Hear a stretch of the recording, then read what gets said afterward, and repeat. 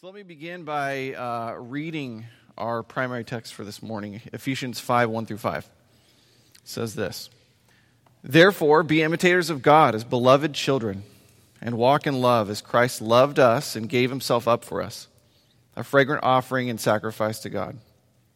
But sexual immorality and all impurity or covetousness must not even be named among you, as is proper among saints.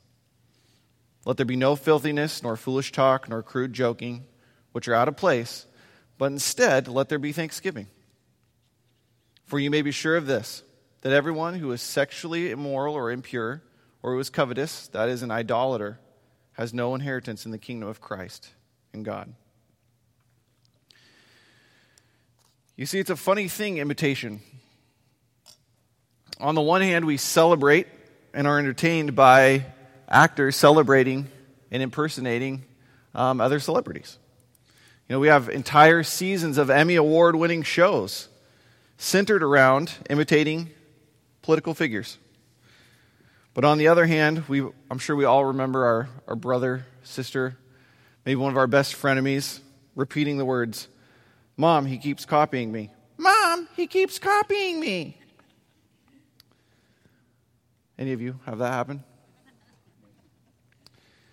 But I also remember fondly when I was 3 years old, my great-grandmother bought me a toy shaving set.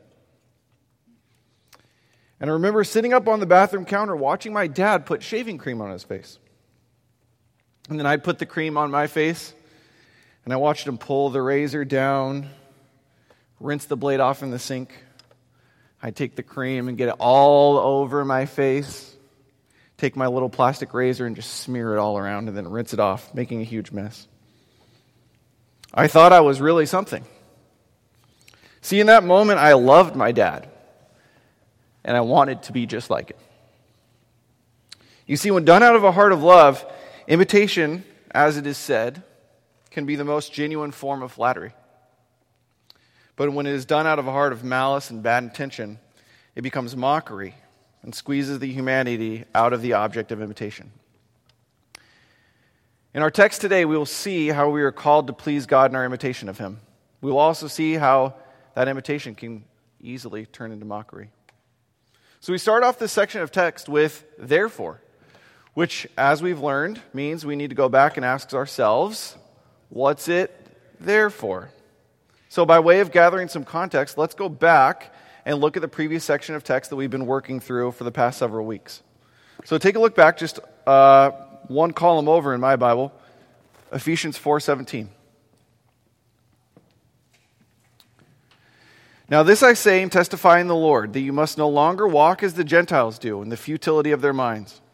They are darkened in their understanding, alienated from the life of God because of the ignorance that is in them, due to their hardness of heart. They have become callous and given themselves up to sensuality, greedy to practice every kind of impurity.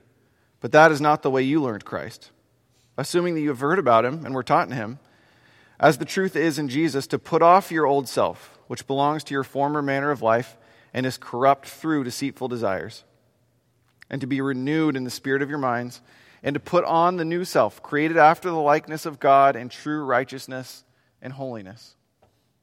You see, the context of this passage is that the Ephesian church had been taught Christ. And Paul encourages them to put off their old selves, their old habits, their old desires, and to put on their new selves.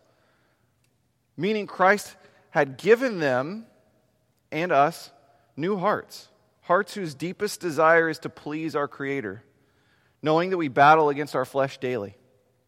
And this is why Paul calls us to walk in the newness of life we find in Christ, as we speak the truth in love with our neighbors. We saw that in Ephesians 4:25.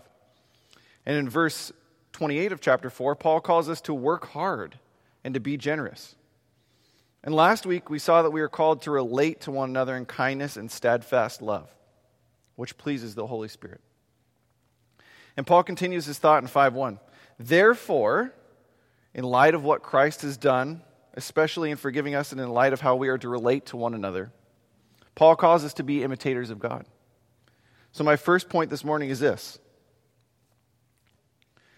Because we are children of a loving Father, we desire to imitate him. Because we are children of a loving Father, we desire to imitate him.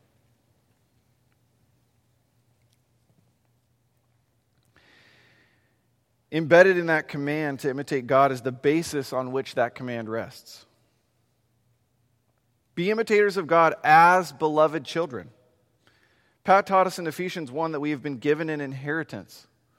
And Hans taught us in Ephesians 2 that we are members of the household of God. So if you weren't here for those teachings or need a refresher, I'd strongly recommend going back and listening to those because they're key to our understanding of the text today. You see, God has chosen us for his family. And what he is asking us in return is that we represent him in the world. Parents, I know you know what Paul is talking about here. You see, when my daughter is kind and loving toward her brother, her mom says, "Oh, our daughter's, she's starting to understand. She's starting to get it." But when my daughter changes the lyrics to a song or makes a corny pun, it's, "Your daughter thinks she's so clever." There's no doubt when you interact with my daughter that she has already been subjected to years of dad jokes and cheap musical parodies. But in spite of her father's sense of humor, she knows how much she is loved by her parents. And her response is to imitate us. Thankfully for me, there's a better half that she gets to imitate most of the time. You see, our children imitate everything we say and do, which is absolutely terrifying. Can I get an amen? But it should also be incredibly humbling and sobering for all of us in this church. Whether you are a parent, a grandparent, or one of the adopted aunties and uncles who our children see on a weekly basis, we get an opportunity to represent what it means to love one another well to the kids of this church. And you see, the Lord had always intended that mankind would imitate him. Look back at Genesis chapter 1.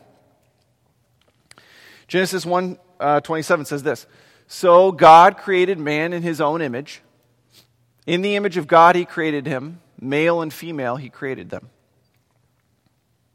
See, God created humankind as an image of himself for the rest of creation to see. And for a period of time, Adam and Eve were doing a real nice job of imitation. But eventually, being the image bearers was not enough. And they wanted instead to image themselves to the world. You guys know the story, right? They became God, tried to become God. And we've been dealing with the consequences of that sin ever since. So all throughout Scripture, we see this pattern of God choosing a people for himself, setting aside a people that would bear his image in the world.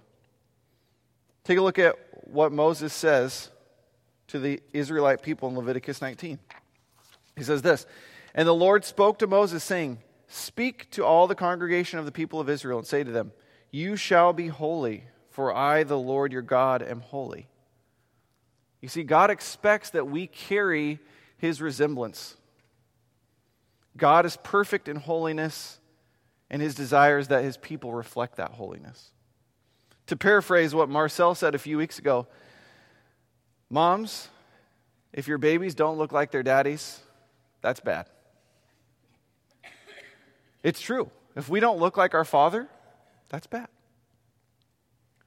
Children should resemble their father. Jesus says it a slightly different way. I want you guys to turn there with me back to Matthew chapter 5. Matthew chapter 5.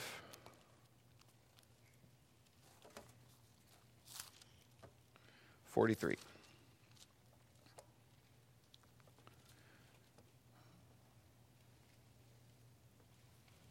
It says this, "You have heard that it was said, 'You shall love your neighbor and hate your enemy.' But I say to you, love your enemies and pray for those who persecute you, so that you may be sons of your Father who is in heaven. For he makes his sun rise on the evil and on the good, and sends rain on the just and on the unjust. For if you love those who love you, what reward do you have? Do not even the tax collectors do the same? And if you greet your brothers only, what more are you doing than the others? Do not even the Gentiles do the same? You therefore must be perfect, as your heavenly Father is perfect. Jesus and Paul set the bar of imitation extraordinarily high for us. They're saying we must be holy, perfect even, in order to be imitators of God. Now, if you're like me, you have failed too many times to count at that. You haven't lived up. Maybe even this morning, you failed to image God as you ran over to the donut table and swiped the last sprinkled donut right from that little girl that was going for her favorite donut. We can agree on the surface this command to imitate God and to be perfect and holy seems impossible. Why even try? We've all already failed. But we have to remember, when we see the word perfect, we're not talking about a perfect game in bowling, right? 300 pins. We're not talking about never having sinned. What we're talking about is the idea of someday arriving at perfection. Growing in our capability and desire to more clearly image Christ. So what Paul is trying to communicate here, what is it? Is he setting the Ephesians and us up for failure and frustration at our inadequacy? No, not at all. Let's keep reading so we can understand more clearly what he is getting at. Back in Ephesians 5. Therefore, be imitators of God as beloved children, and walk in love, as Christ loved us and gave himself up for us, a fragrant offering, sacrifice to God. Paul follows up his command to imitate God based on the motivation that we are beloved children. We are loved by our good Father and chosen to be part of his family. And then he follows that motivation with another command, a clarification of what he's talking about imitating God. And that is, namely, walking in love. Paul is saying, love one another as Christ loved us. Imitating God means loving like Christ loved. So my second point is this. God's children imitate the Father by living lives marked by sacrificial love. God's children imitate the Father by living lives marked by sacrificial love.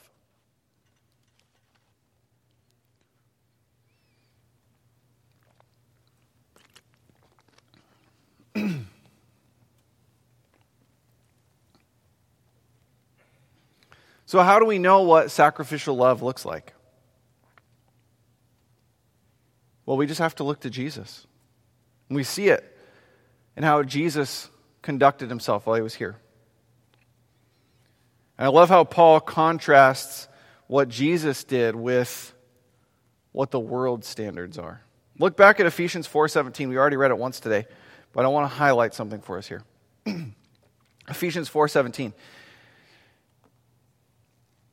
Now this I say and testify in the Lord, that you must no longer walk as the Gentiles do in the futility of their minds. They are darkened in their understanding, alienated from the life of God because of the ignorance that is in them, due to their hardness of heart. They have become callous and have given themselves up to sensuality, greedy to practice every kind of impurity. You see, the people of the world, they willingly engage in sin. We're not ignorant about what is sinful and what is holy. And the Gentiles, they willingly entered into that sin, to separate themselves from the Father, the things that they love.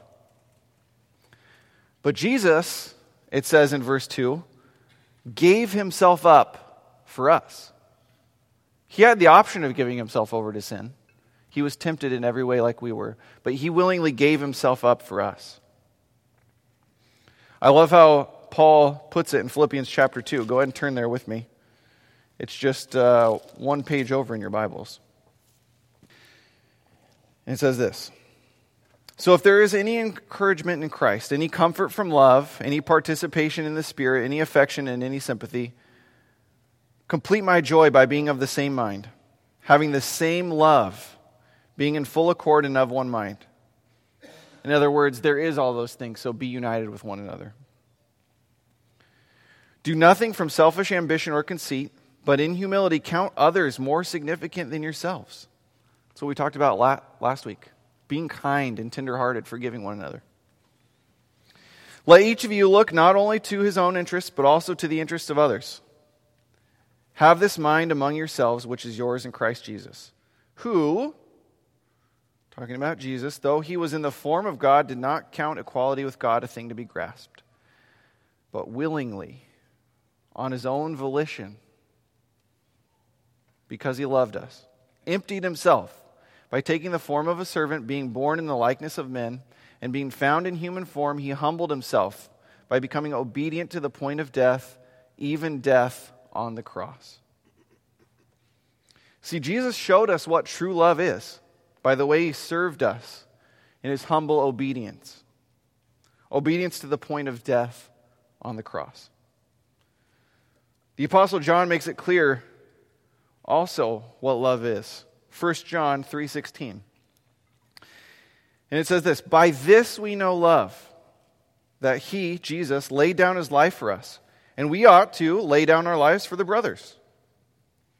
But if anyone has the world's goods and sees his brother in need, yet closes his heart against him, how does God's love abide in him? Little children, let us not love in word or talk, but in deed and in truth. So what is this saying? It's not good enough. It's not holy enough. It's not perfect enough just to say that we love each other. Just to say that we love DHS. Just to say that we love Burkina Faso. Or just to say that we love this church.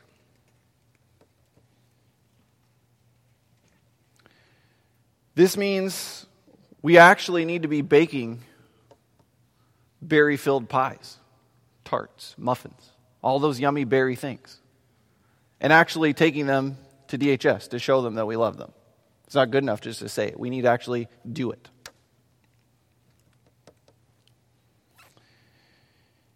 We actually need to be generous with our money. And we need to give beyond what we feel like is comfortable to show the people in Burkina, the pastors who have been praying for years for roofs, that we love them. And in fact, you guys are generous. We're sending money this week. But let's not stop at where we're at now. This means that we actually need to be sacrificing our time and comfort to serve our brothers and sisters this week.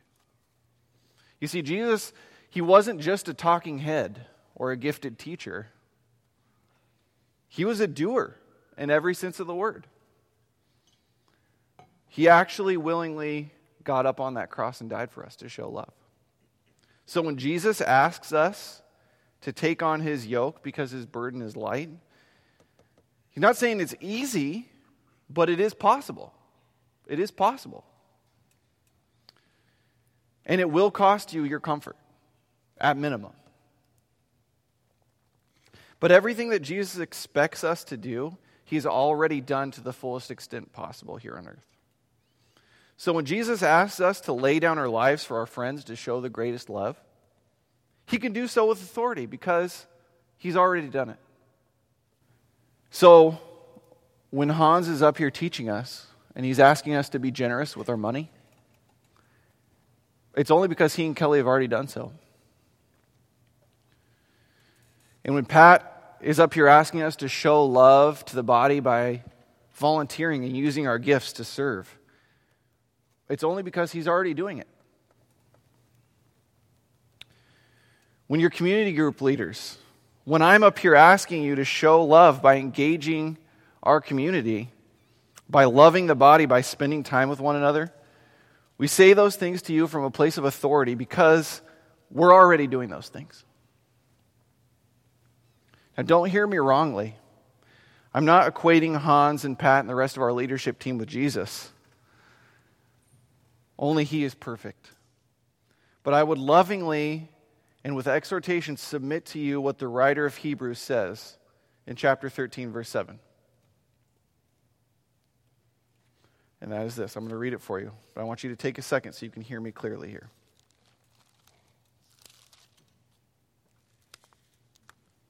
Hebrews 13:7 says this. Remember your leaders, those who spoke to you the word of God. Consider the outcome of their way of life and imitate their faith.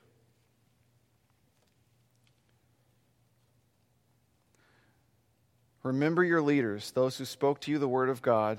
Consider the outcome of their way of life and imitate their faith. Paul laid out the model for us for imitation. He said to the church at Corinth, imitate him as he is imitating Christ. He tells the Philippian church to join in imitating him as he pursues Christ. He tells the Thessalonian church that they ought to imitate him because he has given them an example of what following Christ looks like. So brothers and sisters, if you're confused, if you're struggling in your walk, if you're unclear what walking as a Christ follower is, open your eyes. Watch your leaders. We're not perfect by any stretch of the imagination. We battle our flesh each and every day. But in humility, I would ask you, imitate us as we imitate Christ in showing love in word and in deed to this church and the community around us. I can speak from my personal experience that many of you in this church, in fact, make it a regular practice of laying down your life for one another. And I'm so thankful for that. You're willing to give up your time, your comfort, your easy American living for your brothers and sisters. And I am so, so thankful for you.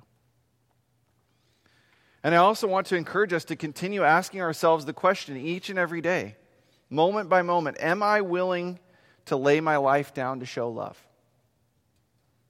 You're probably thinking to yourself, man, I'm willing, but only when it's convenient. Or maybe you're thinking, I'm willing to lay down my life, but only if I owe it to that person. So let me ask you this. By way of application, what practical steps can I take to lay down my life to show my family love, to show my church love, to show my community love? What practical steps can I take to show love? What am I doing to live sacrificially? So for me, the answer is easy. Being an introverted personality, it's the amount of me time that I have. And when I say me time, I mean time where no one is around me and I'm not talking to anyone. Whether that's out on the golf course or just sitting quietly reading a comic, whatever that looks like. I'm called to sacrifice it out of love. So Hans asked me a while ago if I would teach as part of this Ephesians series, and of course I said yes. And so for a variety of reasons, this Sunday, I think he strategically ordered the weather so that he could wear shorts to church today. I'm not sure how that worked out, but today was the day that I would preach, and as I've been preparing for this teaching, again, I had to wrestle with the conviction that comes upon us every week as we prepare for teachings. And I felt conviction because there was a bitterness that crept into my heart. Because I knew that in order to prepare for today, I would have to give up some of my me time. I felt unwilling in my heart to sacrifice that time out of love for all of you. And it was only by the work of the Spirit in my life and some serious introspection that I realized the hypocrisy that was in my own attitude. My attitude absolutely stunk. You know, we have that saying, a stinky attitude. And I think it's a great descriptor of what's happening in our hearts because it really is a bummer for someone like me who has undeservedly been given everything to make such a small sacrifice to image God to my brothers and sisters. And again, it's contrasted with the descriptor that Paul uses about Christ in verse 2 of Ephesians chapter 5. He calls him a fragrant offering and sacrifice to God. Now, stinky attitudes have a different fragrance than Christ's offering. He calls it a fragrant offering, meaning the essence of Christ's action of love was pleasing to God, just as the smell of the animals being sacrificed in the temple were pleasing to God. You see, the only reason we can even think of living sacrificially is because Christ willingly gave himself up to pay the penalty for our sins. He climbed up on that cross because he loved us. He died and he rose again, defeating death. He ascended to the Father and he gave us his helper, the Holy Spirit, to transform us into new creations so that we can live sacrificially. So if you're here today and you haven't thought about entering into a relationship with Jesus, acknowledging him as your Lord and Savior, we'd love to connect with you. Hans, Pat, and I will be in the back after service, and we'd love to explore with you what it looks like to be a Christ follower. So my prayer for us, brothers and sisters, is that the power of the Spirit at work in us and among us would transform our stinky attitudes into attitudes that carry the aroma of Christ to the world around us. You guys ever walked into a kitchen where something fresh is being baked? You probably don't even need to walk into the kitchen, right? You can probably just open the front door. You get that smell and you get excited about what's baking. You can't wait for it to get out of the oven. So my prayer is that our church becomes like the best chocolate chip cookie bakery around, where when people in the community see us, they can sense the aroma of Christ in us. And that they will be drawn into this place, not this physical building, but into this church where brothers and sisters gather together. And I pray that they would eventually be able to taste and see that indeed the Lord our God is good. And I want to spend the last few minutes of our time together this morning talking about the second half of that passage. So back in Ephesians chapter 5,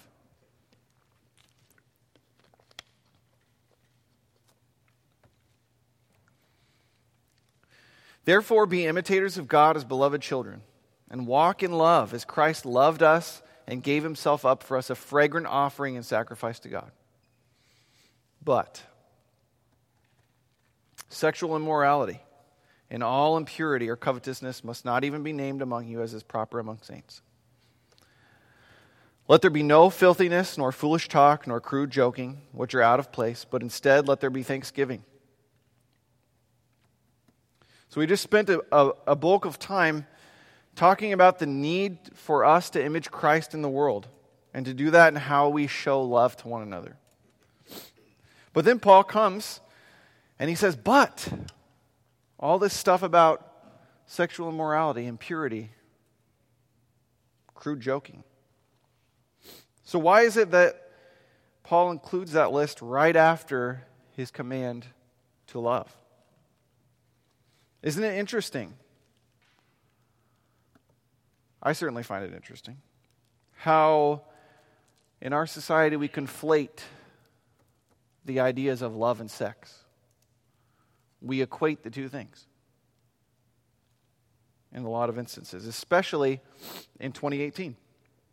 And so all of those things that Paul lists, sexual immorality, impurity, covetousness, filthiness, foolish talk, crude joking, all of those things stand in direct opposition to the heart of Christ. What each of those things do is they strip away the image of God from the person we're sinning against. Sometimes that's ourselves. and they remake God in our own image. It's the exact opposite of living lives marked by sacrificial love. All of the things in that list are self-serving, self-gratifying, and self-justifying. And certainly none of them involve genuine love. So this brings me to my final point this morning, and that is this. Only selfless, thankful children share in the inheritance of the Father. Only selfless, thankful children share in the inheritance of the Father.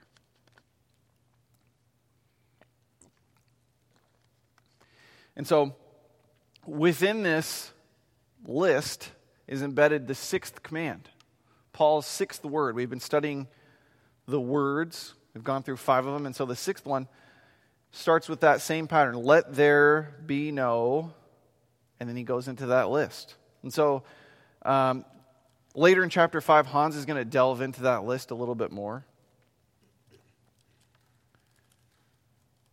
But it's let there be no impurity, instead thankfulness. Let there be no sexual immorality, instead thankfulness. Let there be no coveting, instead thankfulness. Paul gives us this list because he knows from his experience, I'm sure, that there is no faster way to undermine a person's pursuit of holiness than to shift their focus from Christ and from others back to themselves. We get the sense in the early Ephesian church, because of their culture of idol worship, giant temple to Diana, that sexual sin was pervasive. And members of the church perhaps struggled in putting off their old selves. They fell into those old habits. And they struggled remembering what it was like to live to Christ, to put on their new lives in Christ. So Paul writes them this reminder that children of the Father don't act this way. And I've had this same basic conversation with my 3-year-old dozens of times in the past months. I say to her, Charlotte, we don't throw fits about not getting another piece of candy. It's just not something we do. Instead, we're thankful that we had a chance to get candy and have a piece every once in a while. I say to her, Charlotte, as a child in our family, we don't push, we don't hit. So when you hit brother, it's not okay. Instead, you should be thankful that your brother loves you enough to play with you and wants to be close to you. I say to her, Charlotte, we don't cry when it's time to leave our friend's house. It's not something we do. Instead, we're thankful that our friends love us enough to have us over to play. Now, the scale is perhaps a little bit bigger, what Paul's saying here in Ephesians, but the idea that Paul is communicating is the exact same. We need to grow up. We need to grow up. And we need to put away our old selves, and we need to remember to be thankful for God's goodness in our lives. We need to remember not to buy into the lie that sex is an appetite that needs to be fed. Instead, we need to remember to be thankful that our identity is not found in sexual gratification. It's found in being children of the Most High God. We need to remember not to be jealous about the things our neighbors have, but instead be thankful that God is faithful to provide for our needs.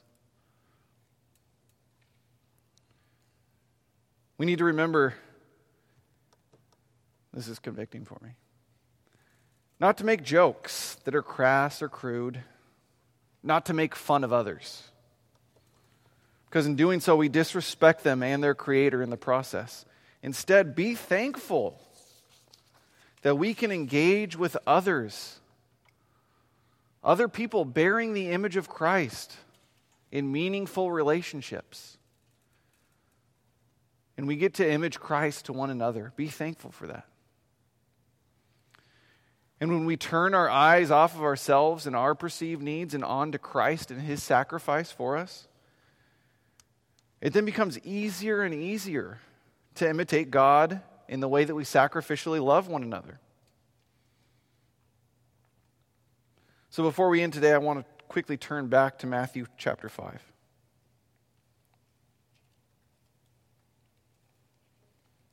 Matthew chapter 5. It's part of the reading from today.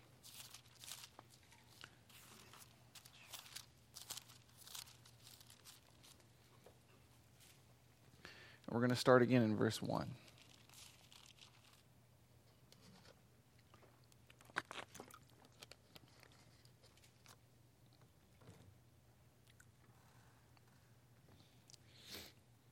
And it says this: Seeing the crowds, he went up on the mountain, and when he sat down, his disciples came to him. And he opened his mouth and taught them, saying, Blessed are the poor in spirit, for theirs is the kingdom of God, the kingdom of heaven. Blessed are those who mourn, for they shall be comforted. Blessed are the meek, for they shall inherit the earth. Blessed are those who hunger and thirst for righteousness, for they shall be satisfied. Blessed are the merciful, for they shall receive mercy. Blessed are the pure in heart, for they shall see God. Blessed are the peacemakers, for they shall be called sons of God. Blessed are those who are persecuted for righteousness' sake, for theirs is the kingdom of heaven. Blessed are you when others revile you and persecute you and utter all kinds of evil against you falsely on my account. Rejoice, give thanks, and be glad, for your reward is great in heaven. For so they persecuted the prophets who were before you. When we live lives as imitators of God, Jesus says we are blessed.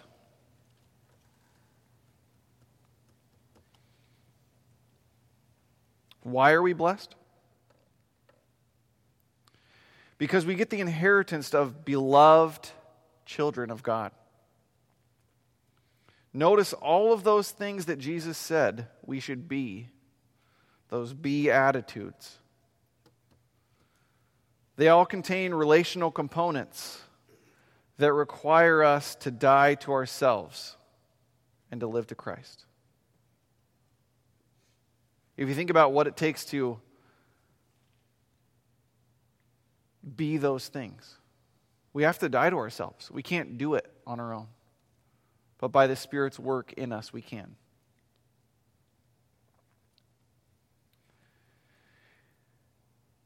And so if we imitate God, if we live lives of sacrificial love, if we live with thanks in our hearts, what is it that's going to grow? It's our unity with one another and with God. And one day we will see that inheritance come to fruition in all its fullness when Jesus comes back to restore all things. And at that time we will be able to image him perfectly to one another, and we will fully realize our inheritance. But remember, brothers and sisters, we have already received the beginning of that inheritance already. So as we go through this week, I pray that the Holy Spirit would bring to the forefront of our minds this question: am I imitating God?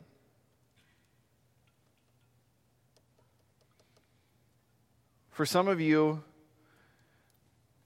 maybe you're realizing you don't know who God is all that well. So it'll be difficult to imitate him. So here's the question. I want to encourage you.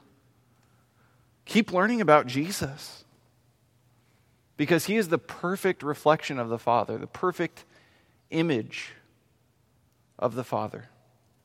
So keep learning more about Jesus, and in doing so, you'll know what the heart of the Father is. And in looking to Jesus, also don't forget to look at those who are seriously following him, who are further along in the journey than you are. Use them as a resource. We have been gifted in this church many wise counselors, lots of life experience. Take advantage of the resources that are available to you to learn about Christ, how we can image him together. One last place for you guys to turn, and then we'll be done. Back in Ephesians chapter 1.